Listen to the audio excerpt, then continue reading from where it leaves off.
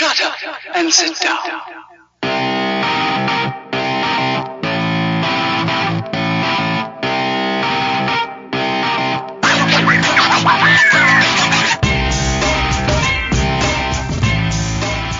Hello and welcome to the Futures Focus podcast, courtesy of Prospects 1500. You may not remember me or my co-host here, but it is I, Alex Sanchez, and my co-host David Gasper are back. Finally, the band is back together. We only took a week off. Well, David, you actually took 2 weeks off. But We are back here to talk some baseball. It is the day after opening day as we record this, so we are coming at you a day late. We do apologize for that. I think everybody understands opening day should be a national holiday along with the day after the Super Bowl. I think those are the two that, almost zero work gets done anyway. Might as well give us that day off. But we are back. So, David, how you been? It's been a long time. How are you doing? I'm doing good, man. I came back I was down in Arizona for spring training for a little bit, then being able to go to opening day. It's been great, man. So much baseball recently after not having it for so long. It's like an overload in a sense, for sure. It's like it's all back. I got games I'm watching. Like I was watching the Red Sox Orioles game today, and I was like, why am I watching this? But it was fantastic. No offense to Scott. His Red Sox managed some, 2 hits on the day. That's almost a hit every other inning. So that's pretty good for the Red Sox. Anyway, let's talk about the episode today, and we'll get right into it. It's a weird time for a prospect podcast because we had, the rosters are finalized. We don't have minor league games, so felt that it was maybe a good time to do a bold predictions episode. So that's kind of what the main gist of today's episode is going to be. We also have some news and notes to get to as well. And also, I kind of wanted to go over our opening day experiences. So let's start there. How was your opening day experience with Milwaukee? Quite a crazy game there. What do you have to share with everybody about how it went? Oh, man, it was epic just being back there and going to the ballpark and walking in, getting the ticket scanned and just walking in the door. It was a little bit chilly. It was probably about, 38 degrees outside, and it was 60 today, so it's like, this is annoying. But, yeah, so go in there and just walking in, seeing the field for the first time in so long. I'm going to be honest, I cried a little bit there. It was really emotional, and then just kind of walking around, going around seeing people. I saw the usher by my section who's always been there. I got to talk to him for a little bit. Talk to a couple of guys in the press box and say hi to them. And it was just really cool, man. Just being back there, walking around, seeing fans in there, and sitting in our seats and just watching the game. And we had, the tributes before the game because the Brewers were playing the Twins. So you had the tribute there for Mike Bell, who tragically died a little bit ago. And then there was also one for Audrey Keene, the wife of former Brewers manager Harvey Keene, and then Don Sutton. And then, of course, Henry Aaron. So it was a really emotional time there. And then they have this 12-year-old girl who sings the national anthem, and it is incredible. Like, seriously, I had literal chills there. I was already on the verge of tears from the Hank Aaron tribute. That's just all coming down. So it's just, oh man, it was crazy there to start. Just so much going on there at once, and then the game starts, and you got so much going on with Woodruff going up against Maeda and seeing Yelich for the first time since his contract extension. So that was huge for the fans, and just feeling the energy build back up with the crowd. It didn't take long for boos for the umpires or boos for anyone else. And then, of course, just kind of the craziness of the ending of the game. Alex Colomé giving up 3 runs, blowing the lead in the 9th inning, and then winning it in extras after Josh Hader locked down the top of the 10th, throwing 100 miles an hour, just blowing everyone away. First time he's done that. And then Orlando Arcia with the game-winning RBI and the walk-off. Man, it was was a crazy day, and it was awesome to be back. Yeah, it was a surreal moment. It felt like it's been, a decade, and it also felt like it was just the other day we had baseball, so it was kind of like that mixed emotion that I got as well. I went to the Angels White Sox opener yesterday. How is the capacity in Milwaukee? What were you guys at? We're at 25% up here, so the announced attendance was 11,740 people. But when you had the big moments, when you had the Travis Shaw double in the ninth to tie it up, it felt like you had 40,000 there. It was great. Yeah, we were at 25% as well. It was weird because getting in there, you see this huge line, because it took a little bit longer to get everybody checked in. You had the crowd, you could hear hecklers clearer than ever, which was interesting. And then at times when it got loud, Mike Trout's RBI, game tying RBI there, it got very, very loud again. And you forgot that, a quarter of the people were there. So also sentimental. It was funny. The White Sox also had kind of a ceremony for Eloy Jimenez. They brought out his jersey. And it was like all the signatures and stuff as if he was like out for his career. And Jose Abreu, it took me the longest time. He was at the plate and he's wearing his batting gloves, and in the back pocket are some red batting gloves. And I was like, why does he have red batting gloves in the back of his pocket? And finally after figuring it out, Eloy wears those red batting gloves. It's like, dude, he's gonna be back in a few months. Yeah, he didn't die. Like the worst thing that happened to you, Chicago. You're doing okay. He's out for 4 months. Yeah, chill. But that was kind of funny. I think it was more of a tongue-in-cheek April Fool's thing than anything, but it was interesting. But yeah, great to be back. I did want to ask you though about your experience in beverages. So let me go over my experience, and I just want to know if it's the same. So my buddy and I were sitting there. None of the concession stands are open. And there's throughout the game, it's text Angels 474747 for your order. And so we're like, cool, we'll do that. So we text our order. We get a couple beers, and it's like, all right, we'll text you when your order is ready. And I was like, okay, they're going to bring us the beers to our seats. It might take a while, but that's fine. About half an hour rolls by, no text, no anything. And we kind of like, well, you know what? I think we have to go pick these beers up. Fine. Okay. So we find this place that's, clearly where we need to go. And the line is literally, I don't know, 35, 40 people deep. So I don't understand why I had to order my food and my beer on my app just to go stand in a line, which I could just get COVID the same way. It was so strange.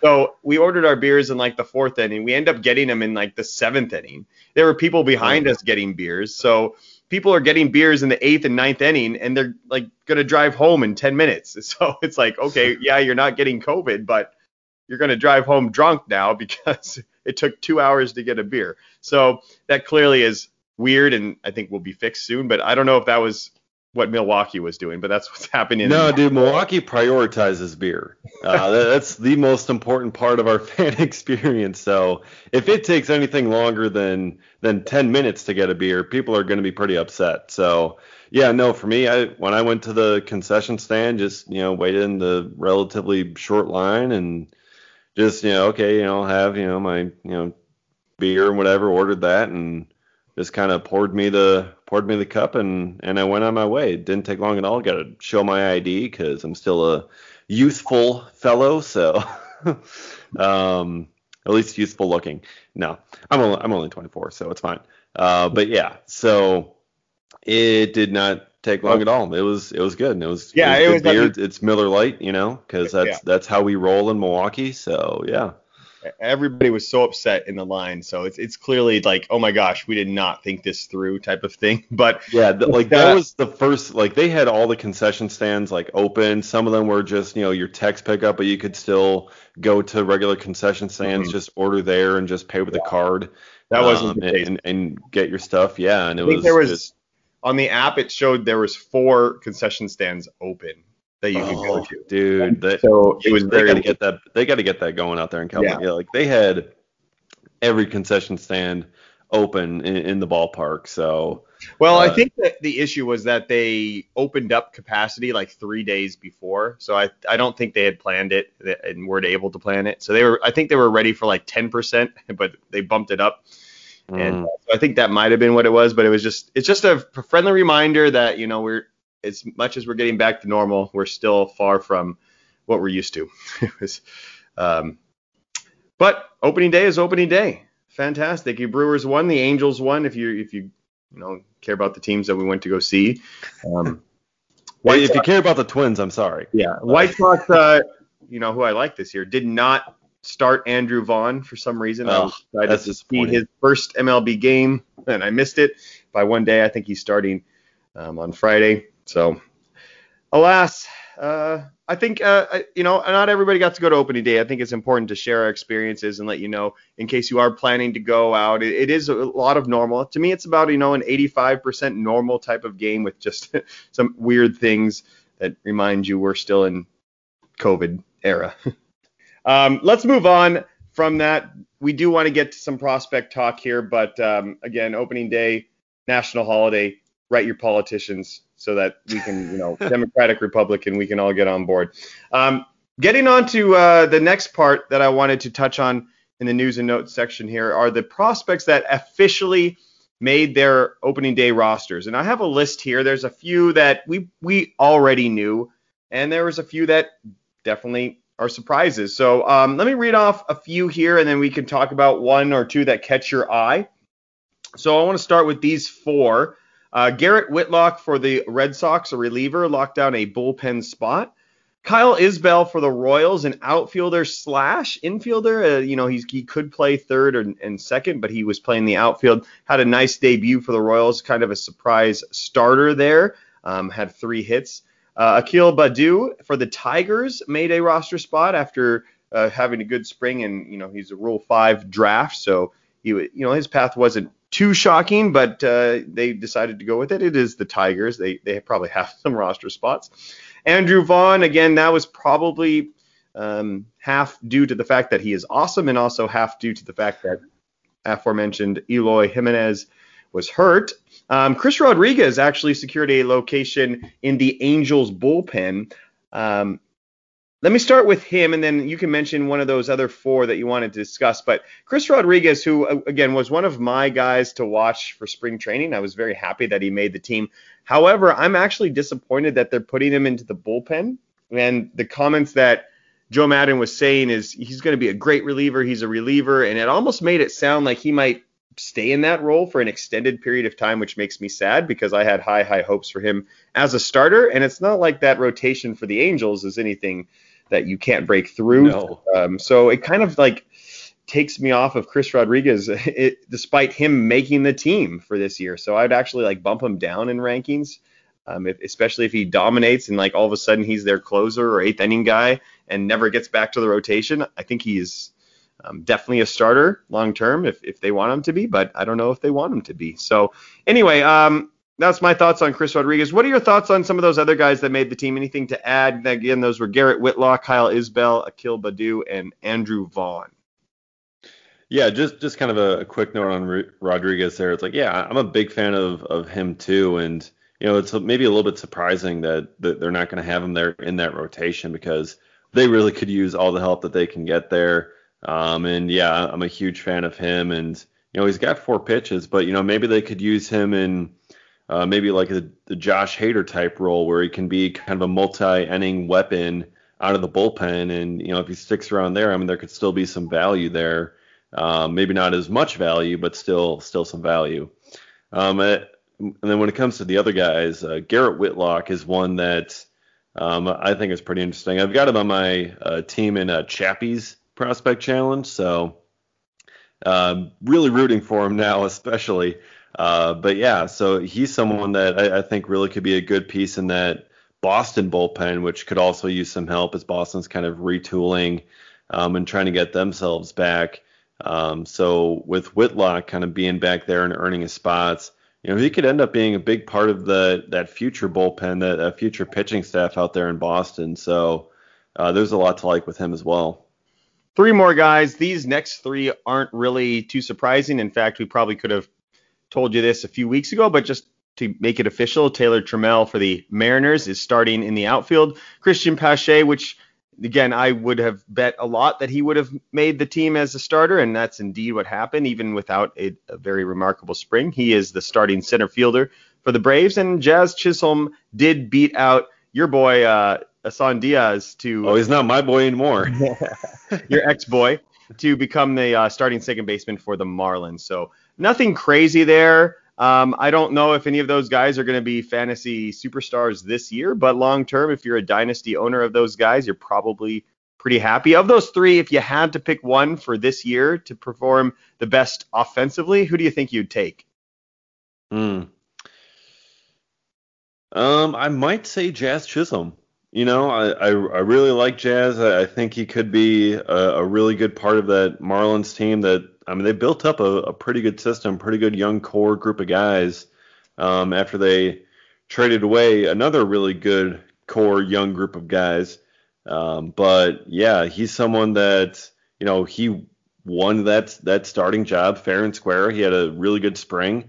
And, you know, I think he can carry that over, and he can solidify that starting job going forward. I'm a big Jazz Chisholm fan. I wasn't as much of a Asan Diaz fan. That's why I was fine when the Brewers traded him. But yeah, it's I'm big in the Jazz Chisholm camp. Yeah, I think if I had to pick one, that would be my choice too, and especially with fantasy, I think he's going to be, you know, a good shot for 15, 30 combined some way or another to get to those home runs and stolen bases. And he's has some experience. So Taylor Trammell is making his debut, and, figuring things out. Jazz already is kind of a little bit ahead of them. Pache too as well. I never loved Pache's bat. But in the outfield, too bad we don't play in defensive fantasy leagues, or at least not many of us do. Although I think we should. I do think we should. Yeah. Two other names here as well that were a little surprising, especially if I would have told you at the beginning of spring. That's former first rounder Jonathan India for the Reds is going to be their starting second baseman. And Tucupita Marcano for the Padres has made the team. I'll speak upon him, and maybe you can touch on India really quick. He's a guy that, we've talked about on this podcast already, having a great hit tool, had a fantastic spring. We're going to talk about some of our articles we wrote a little bit later. I did touch on him that he put it together in terms of adding a little bit of oomph to that bat as well. So the hit tool, if you have that, you have a good shot. You can put him all around the infield. He's probably not going to get too many at bats, I would imagine, here at the start. And I do think that when the Padres get fully healthy, because if you look, the Padres actually put, 5 or 6 guys on the IL to start the season. And so I think that's more of the reason why he made it. And they're just like, you know what? Come on up. You might be good to pinch run or to play some defense or whatnot. But nice to see that they're not afraid to bring up guys when they deserve it. So I'm proud of my Padres organization there. But do you have any thoughts on Jonathan India for the Reds? Yeah, India's a guy that I really like. I drafted him in our dynasty league that we got with Nate there. I was not expecting him to be up this early though, so I had a quick clear roster spot for him on the big league team. But yeah, he's a guy who's a really good hitter, really strong hit tool, and someone that could be a big part of that Reds infield for years to come. And I know they're kind of looking for some room with Eugenio Suarez moving over to short, and you got Mike Moustakas there for third. So I think they got India mostly at second base right now. I think he was drafted as a third baseman, if I recall correctly. Yes. So that could be his long-term home after Mike Moustakas' contract is up, or maybe they could move Moustakas back to second at some point. Who knows? He's been playing all over himself. So we'll see what they do, but with the way that he's going to hit, you'll find a spot for him in that lineup somewhere. Yeah, 2 for 4, and just fun fact here, he had 7 assists yesterday, so he got 7 ground balls. That's a lot. See, we need to have that defensive fantasy league. Yeah, because then I'd be on top. You'd be on top. I think I want to find a way to get a a war league. I think there's a way where we can do war only for fantasy, but I haven't perfected it yet, so I'm not releasing that to the public. But that's my next big project. All right. Well, when you get that figured out, let me know. That would be interesting. The last piece of information, we'll get on to the rest of the episode here, is Sixto Sanchez did have a little bit of some arm issues there and is in for an MRI. That's a little concerning. I figured we should mention it.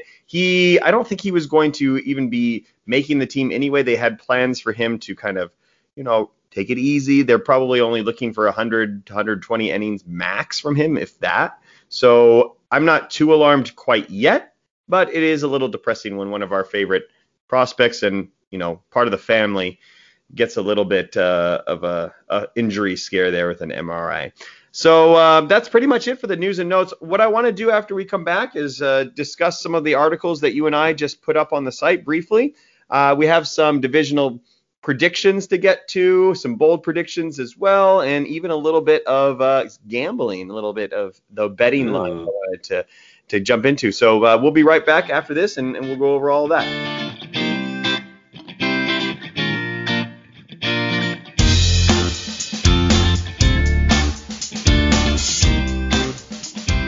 And we are back here on the Futures Focus podcast. I'm Alex Sanchez, joined with me today, David Gasper. We're taking the episode over just us two. It's been so long.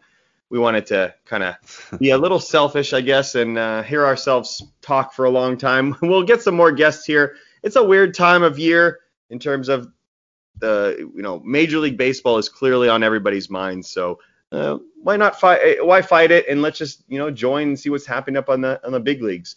But before we do that, I did want to ask you a little bit. You published an article here on the site, prospects1500.com, on March 27th, 4 Brewers prospects that are impressing in spring training. And without even opening the link, I knew 2 of the people right away that would be on here, Garrett Mitchell and Hedbert Perez. So I know you were very high on them going into spring training, but what did they do in spring training that got you to write about them? Or is it just like a friendly reminder to be like, hey, I really like these guys? Or, what did they show you something more than you thought going in? Yeah, you're using those context clues from the picture there associated with the article for sure.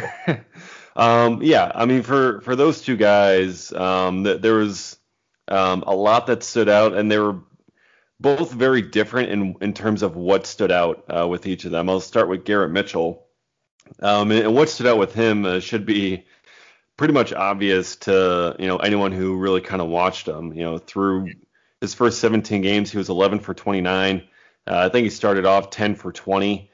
And I mean, he's double, home run, triple, whole bunch of RBIs, stolen bases, just absolutely insane numbers and stuff that he was putting up. Big exit velos.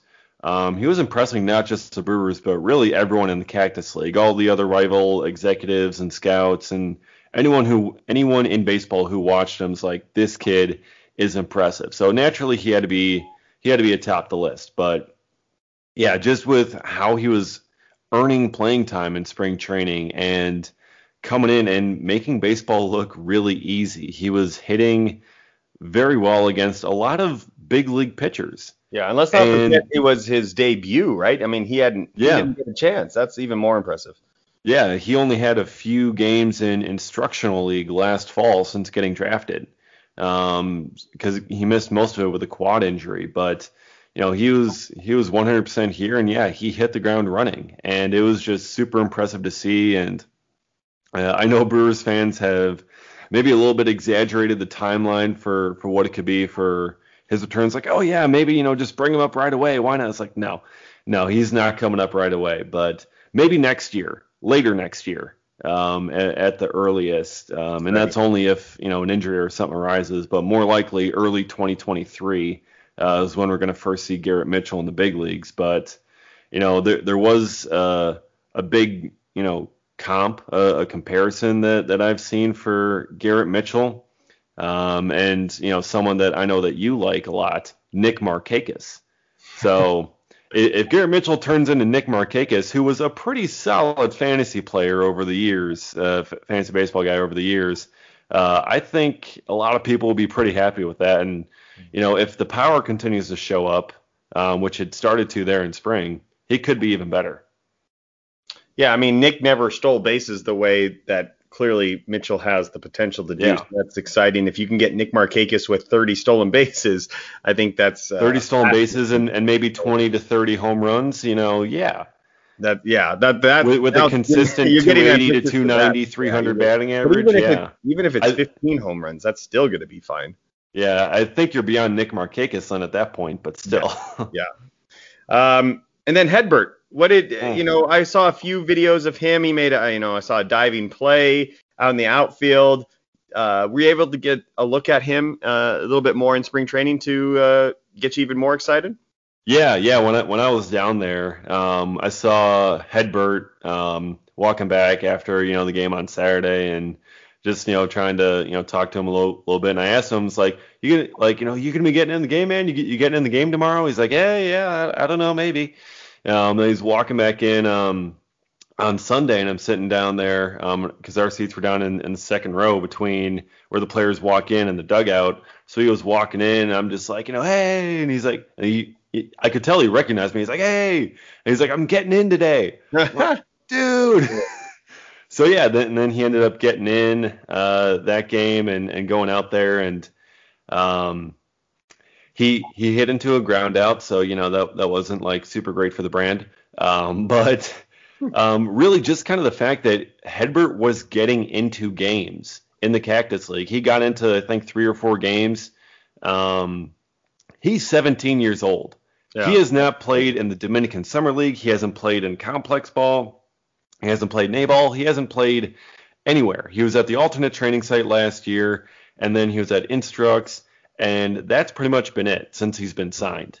So for Hedbert to earn playing time in the Cactus League at such a young age and really impress the team. And I mean, Craig Counsell was super impressed with him and the fact that, he was getting out there and, what he did. He didn't get any hits, I don't think. I think he flew out to right in his final at bat, but he also had the big diving catch to rob Luis Robert of a base hit of extra bases. It just kind of showcases that defense that he has and that 5-tool potential that I'm always talking about with Hedbert Perez. So, yeah, it was really just kind of cool to see him get into a game, make some appearances, and one of our writers at Prospects 1500, Antonio, was talking to us about the lineage with the Perez family and how his dad Robert Perez is a legend down in Venezuela in the Venezuelan Winter League, and just kind of the bloodlines that he has. Like it's legit, and it's really going to be exciting to see what kind of a track that the Brewers put him on this year, because if they already feel like he's ready for Cactus League games at 17.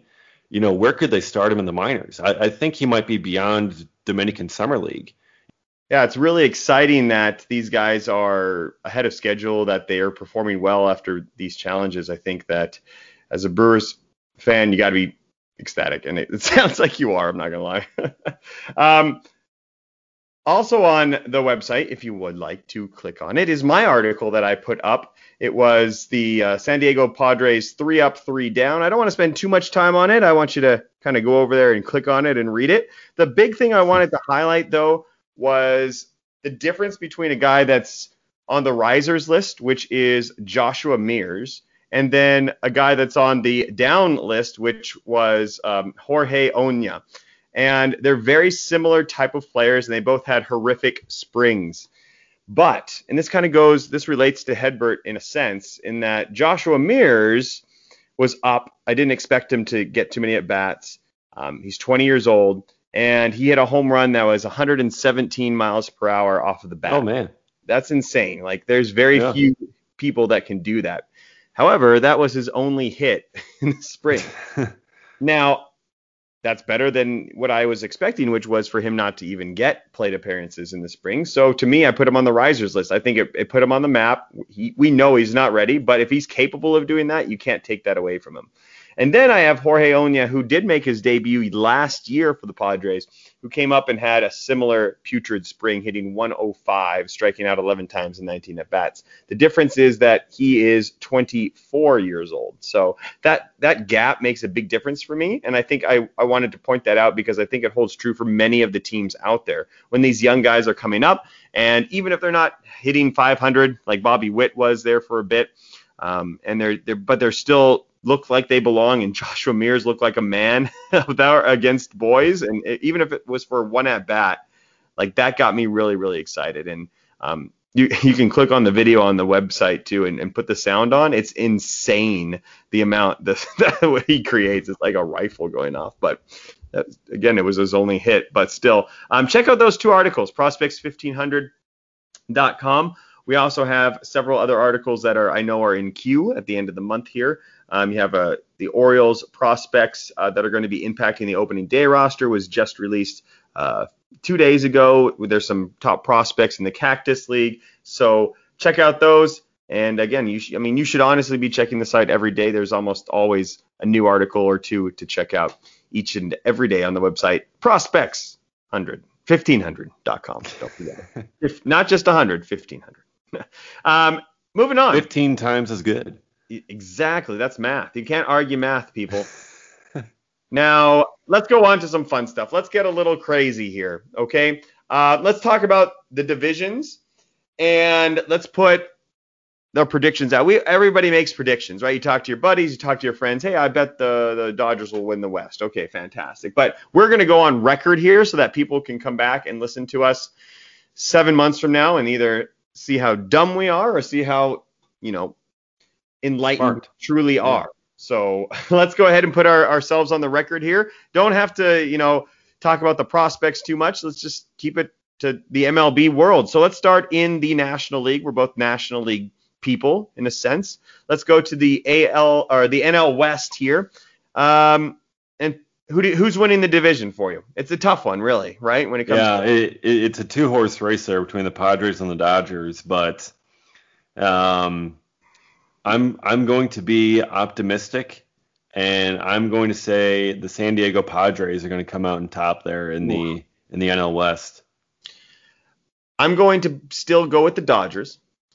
I think that the Padres are making the playoffs.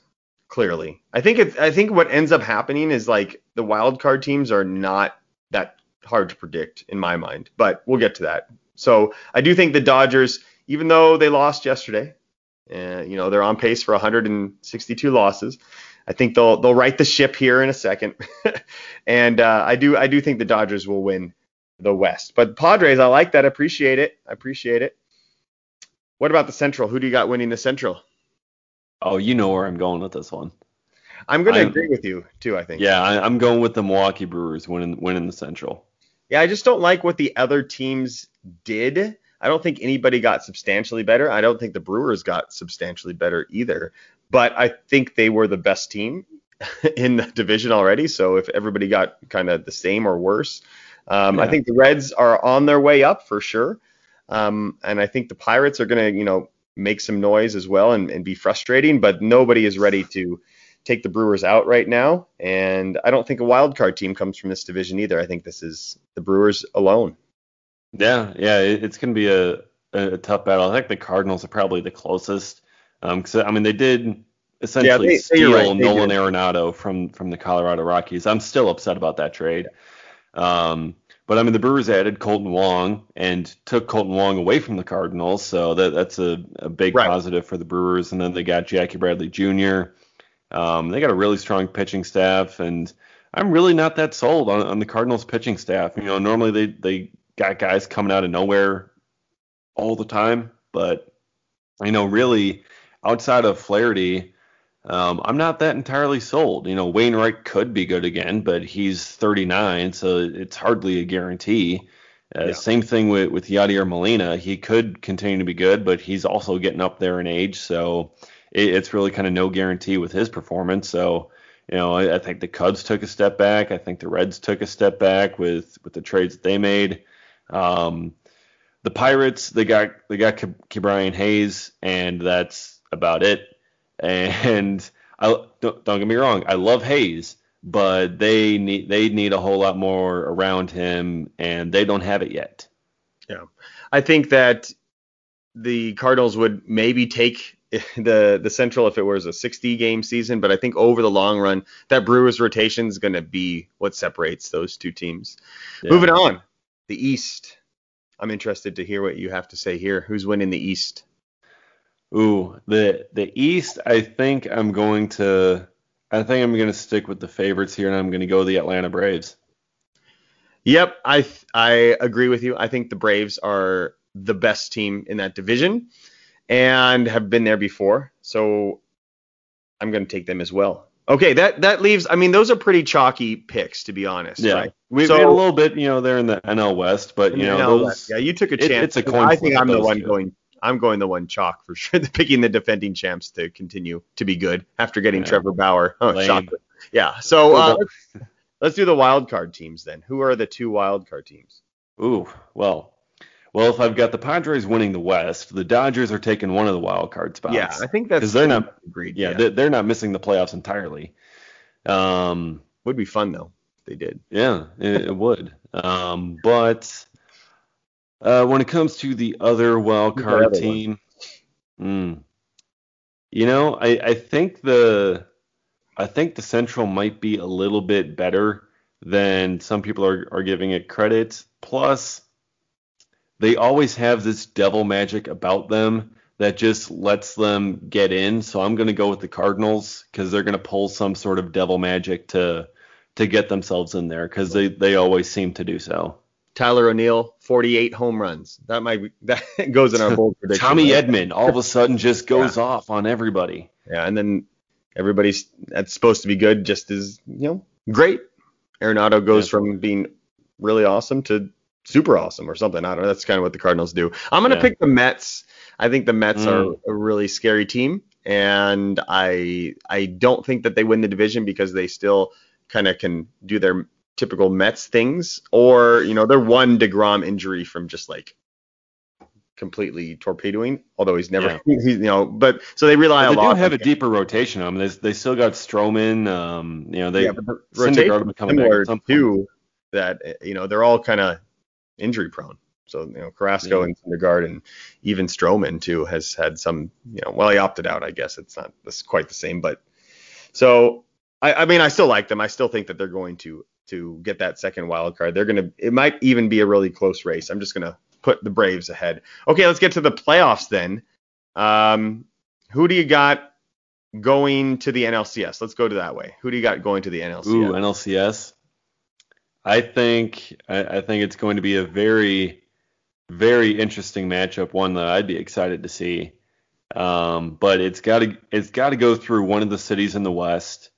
But as I have stated here on this podcast, I am a big believer in the San Diego Padres, so I think the Padres are going to be in the NLCS, and it may be a bit of a homer pick, but I think my Milwaukee Brewers are going to be getting there. Nice. Brewers and Padres duking it out there. And who's advancing for you? Well, as much as I believe in the Padres, I'm sticking to my team, man. It's you can call me a homer if you want, but I think I think with Brandon Woodruff and Corbin Burns leading that rotation, I think Freddie Peralta also is going to establish himself this year. And that leads to a big three in the rotation. Couple that with Devin Williams and Josh Hader in the bullpen and the dominant arms the Brewers had back there. I think they got enough pitching to hang with anyone. And I think with the offense that they're going to have back this year with Yelich leading the way, I think Travis Shaw is going to get back to his old form. Evisel Garcia is going to be good. Omar Narvaez is going to be good again. Keston Hiura is going to be hitting a lot. I think they got enough to hang with anyone. They may not have the name power, but I think they got enough talent.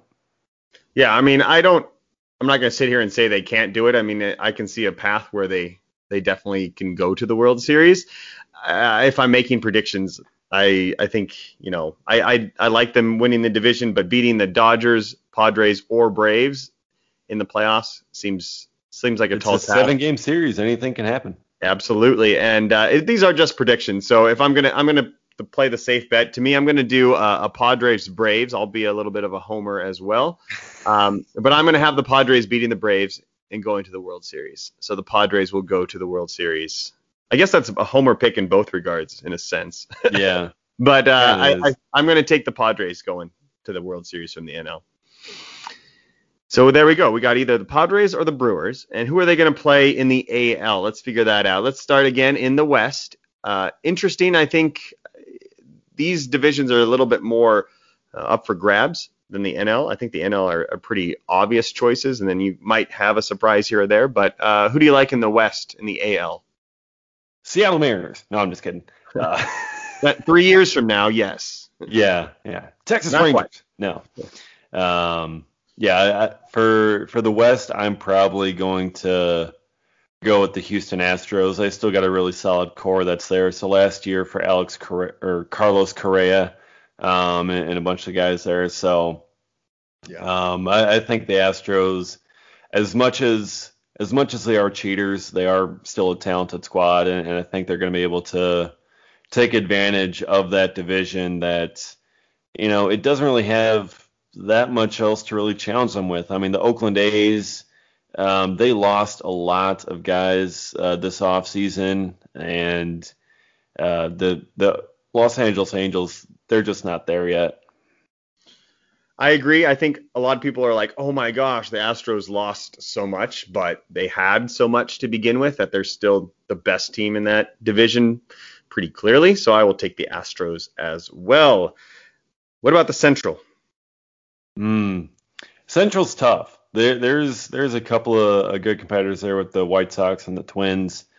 And you never know what the Indians can do, but they're not likely to compete much. And Kansas City might surprise, but I'm going to stick with the White Sox, even though they lost Eloy. I think they just got such a talented group. I mean, Giolito is nasty there, leading the rotation.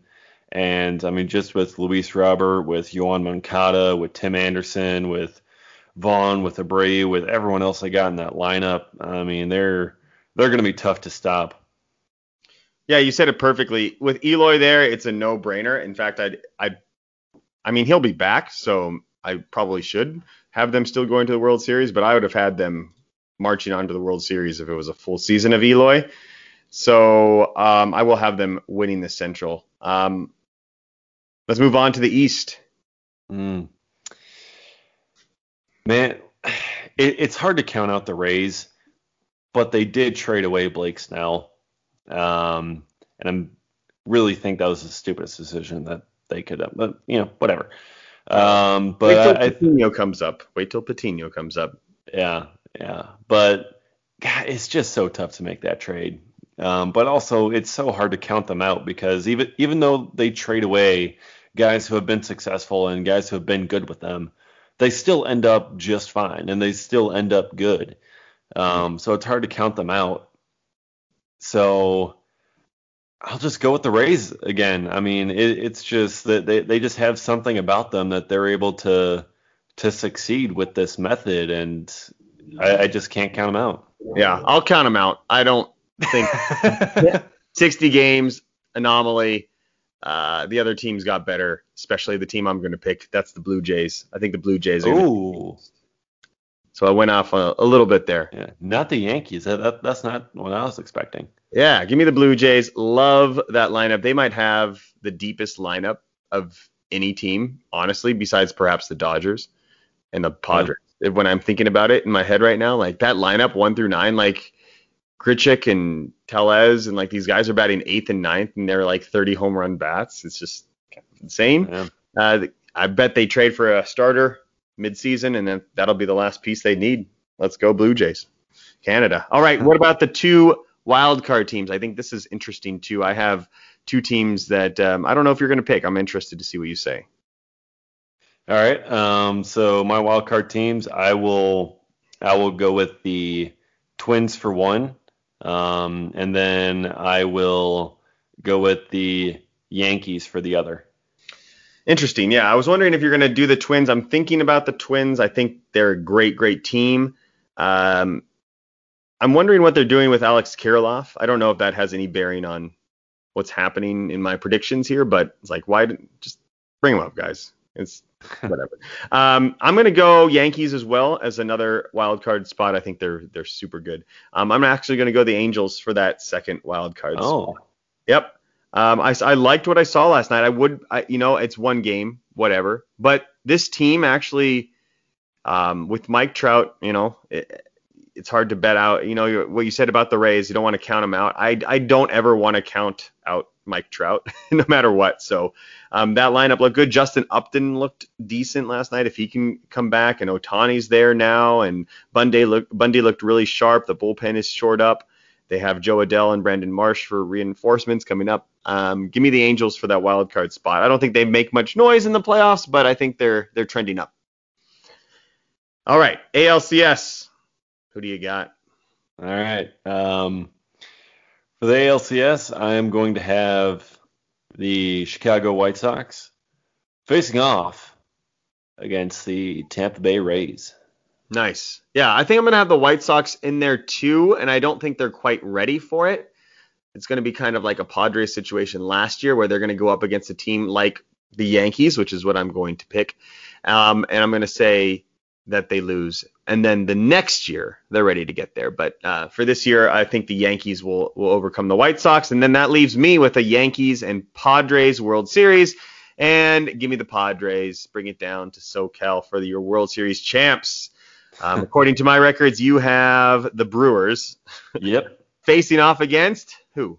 And facing off against the Chicago White Sox, man. Beating which one of those two teams? It's going to be Brewers and White Sox in the World Series, my prediction, and bringing it home, I suppose, bringing it up here to Milwaukee, finishing it out. I'm all in. I see you don't believe in jinxing your team, so no. Yeah. Fair enough. All right, so there you go. Those are our divisional previews and predictions. All right, let's finish this off with some bold predictions. So we don't have time to give a bunch, but let's just talk a little bit about some bold predictions. It could be prospect wise, it could be MLB wise. What do you think? Again, we want bold. I'm not talking about like, oh, the Yankees are going to win a wild card like that. No. We want to get bold here. So do you have anything for me that's spicy take, whatever you want to call it, hot takes? Well, I think my Brewers World Series prediction might have already qualified for that. I think so. But no, I got a couple here. So just kind of circling back also on the Brewers content here. I'm a big believer that Travis Shaw is going to come back and find his old form and be a really strong player, not only for the Brewers, but also a strong fantasy player to have. And I had my own bold predictions over at my other site at Reviewing the Brew. And I said Travis Shaw is going to hit 30 home runs this year. I think he's got the power for it for sure, and I think he's in a good spot, and I think he's going to end up getting pretty much everyday playing time, and I think he's going to hit 30 homers. 30, I feel like a bold one would say 40. Like, let's get bold. Can he hit 40?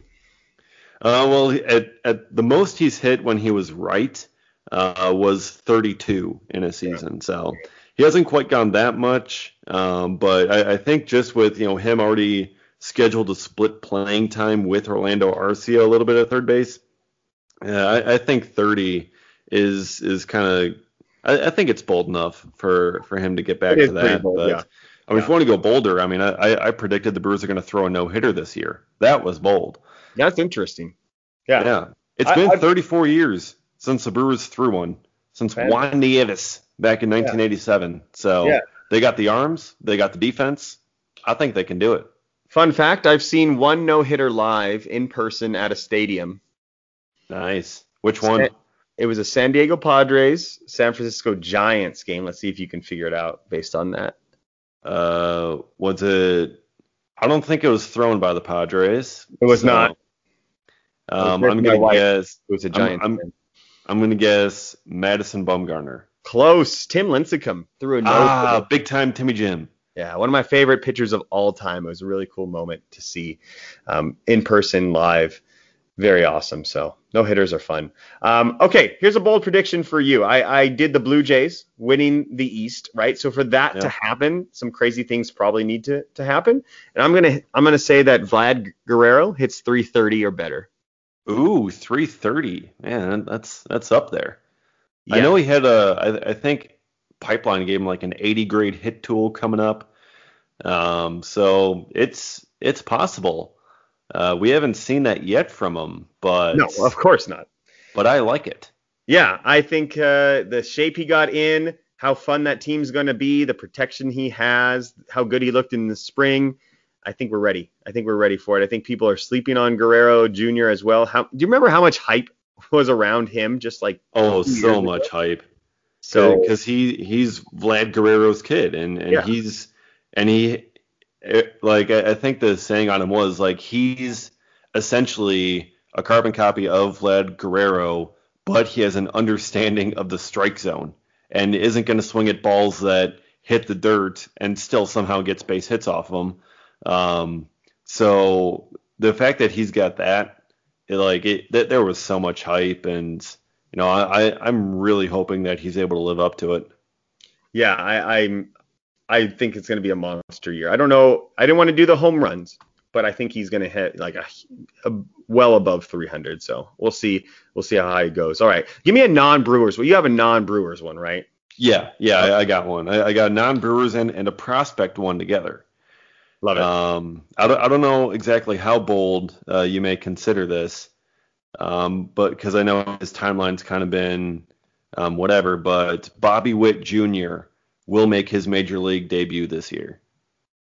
That is a bold one. I think we're at 50-50 now for that to happen, which isn't great, but you think he's going to come up, huh? Yeah, I mean, it's probably not going to be, June or something, but maybe he gets a September call-up spot down there in Kansas City. I could see it.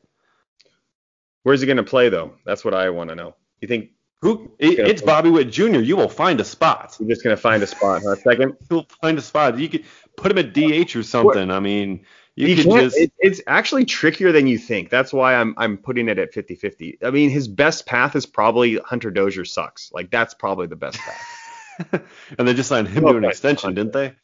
Yeah, but because Mondesi's there, Witt's at second, and unless you want to put him out into the outfield, I guess you can put him in the outfield. I don't know. I mean, because if you bring him up in September, the minor league season is over anyways. So I mean, he could just get some pinch hit at bats or something. But yeah, I think Dayton Moore, the GM of the Royals, has been pretty open and willing to give spots to guys like that, and they were considering putting him on the roster, however seriously or not.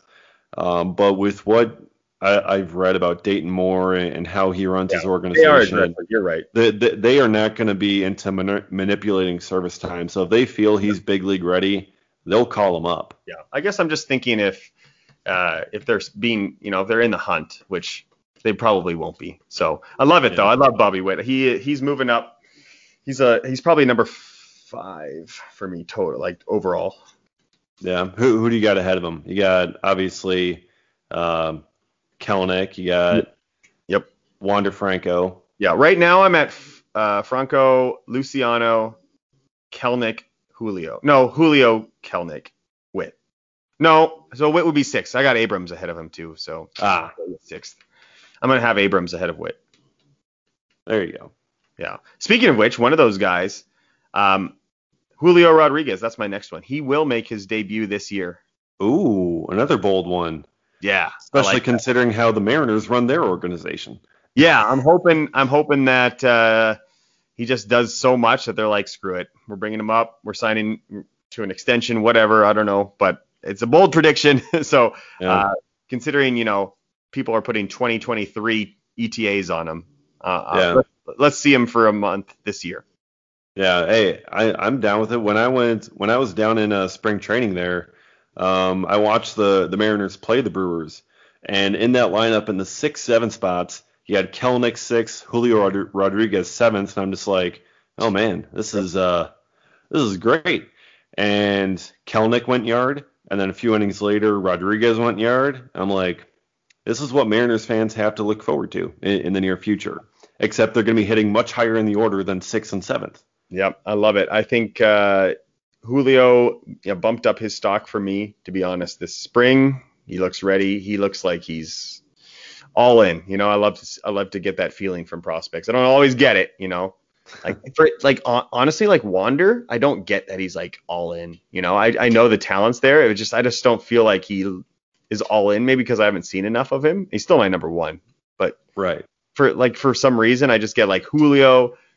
He's got it. He wants to be the best player ever. And so I don't know. It's just a feeling more than anything. All right, let's do one more each, and then we'll sign off. So you got one more for me? Yeah, I got one more for you. I don't know how bold exactly this is, but I suppose it might depend on when he gets called up. Jarred Kelenic is going to be the American League Rookie of the Year. Yeah, well, I don't like hearing that for my bet, but very good. Yeah, I mean, it's got to be Kelenic or Randy, right? Those are the two, right? I'd imagine, with Andrew probably a distant third. Yeah. But yeah, I think Kelenic. I'm ready, man. I'm ready to see him. Just bring him up, guys. Guys, so stupid. And baseball, I love baseball so much, but I'm talking to my coworkers and they're not, nearly as much into baseball as I am. And they just ask these basic questions that I have to be like, I don't know why baseball does these things. Yeah. It's like, how could you imagine a basketball team not stashing a guy in the G League because, of service time? It's just crazy. In the NFL, a quarterback, they do it, I guess, a little bit with the quarterbacks and stuff, but you want to get your guy on a rookie contract into the lineup as soon as possible. It's just such a weird, backward sport in some regards. It's there's a whole lot that they're going to have to hammer out there in the next CBA, and that's always going to go over smoothly. Not at all. Yeah. So that's going to be very interesting to watch, and it's certainly the biggest point it feels like the players are going to be talking about when it comes to negotiation. So hopefully that'll be fixed in the near future, and we won't have to worry about a guy like Kelenic being left off the roster for the first month and then being brought up because of service time, and he can just be on the roster because the Mariners could use him.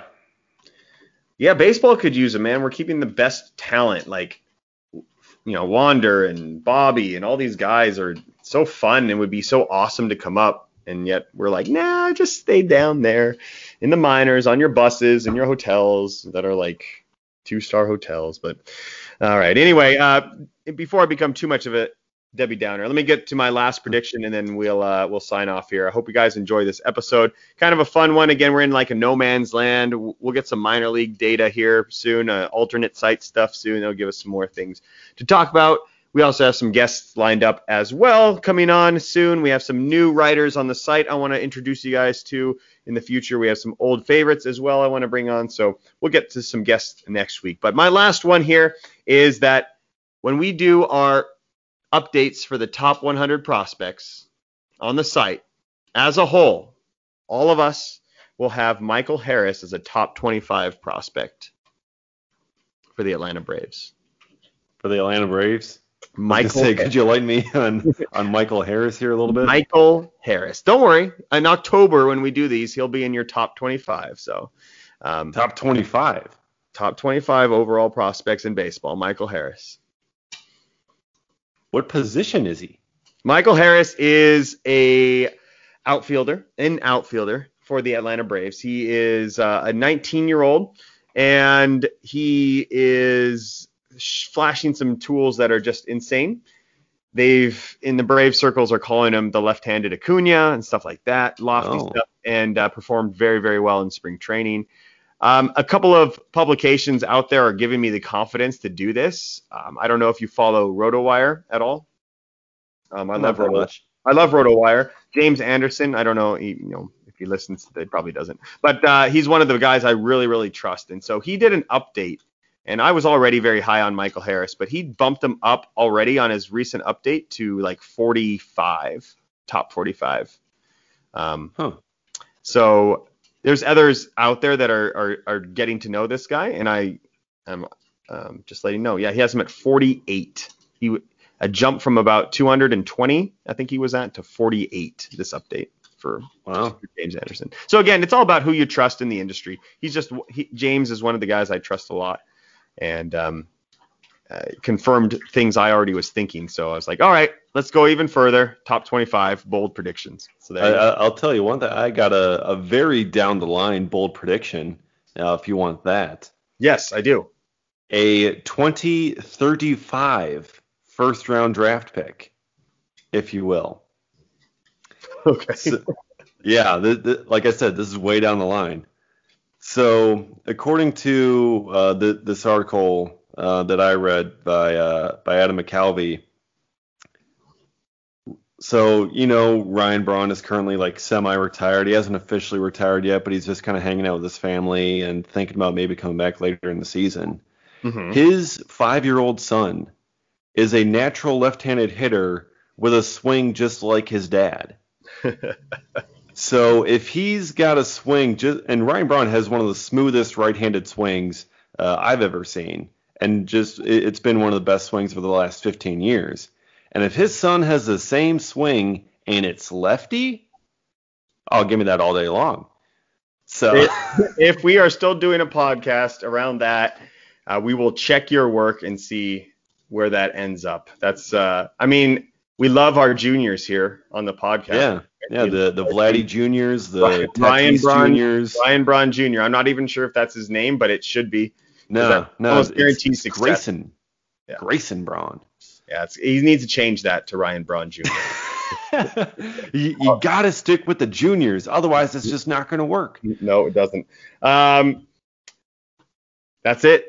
I think that's enough for today. Thanks for listening, everybody. Appreciate it. It's good to be back. Thanks for indulging David and I in a reunion of sorts, and letting us give you your predictions and some bold ones at that, and going over our article. So really do appreciate everybody listening to the podcast. We will be back next week at our normally scheduled time. Again, one day late, but you get a little bit extra here, I think, in terms of the length of this podcast. So a little bonus time for you if you were waiting for it. But we will see you next week at normal time. David, anything else to say before we sign off? Just enjoy the season, man. We're finally back, and baseball's back, and fans are in the stadium, and just enjoy the time, and we can't take it for granted anymore. Absolutely not. I'm gonna go sign off here and go watch some baseball tonight. I got my the Padres. I'm gonna check them out, see if we can get Marcano in there. Everybody, again, thanks for listening. This is a Futures Focus podcast. I'm Alex Sanchez with David Gasper. This is a podcast courtesy of Prospects 1500. See you later.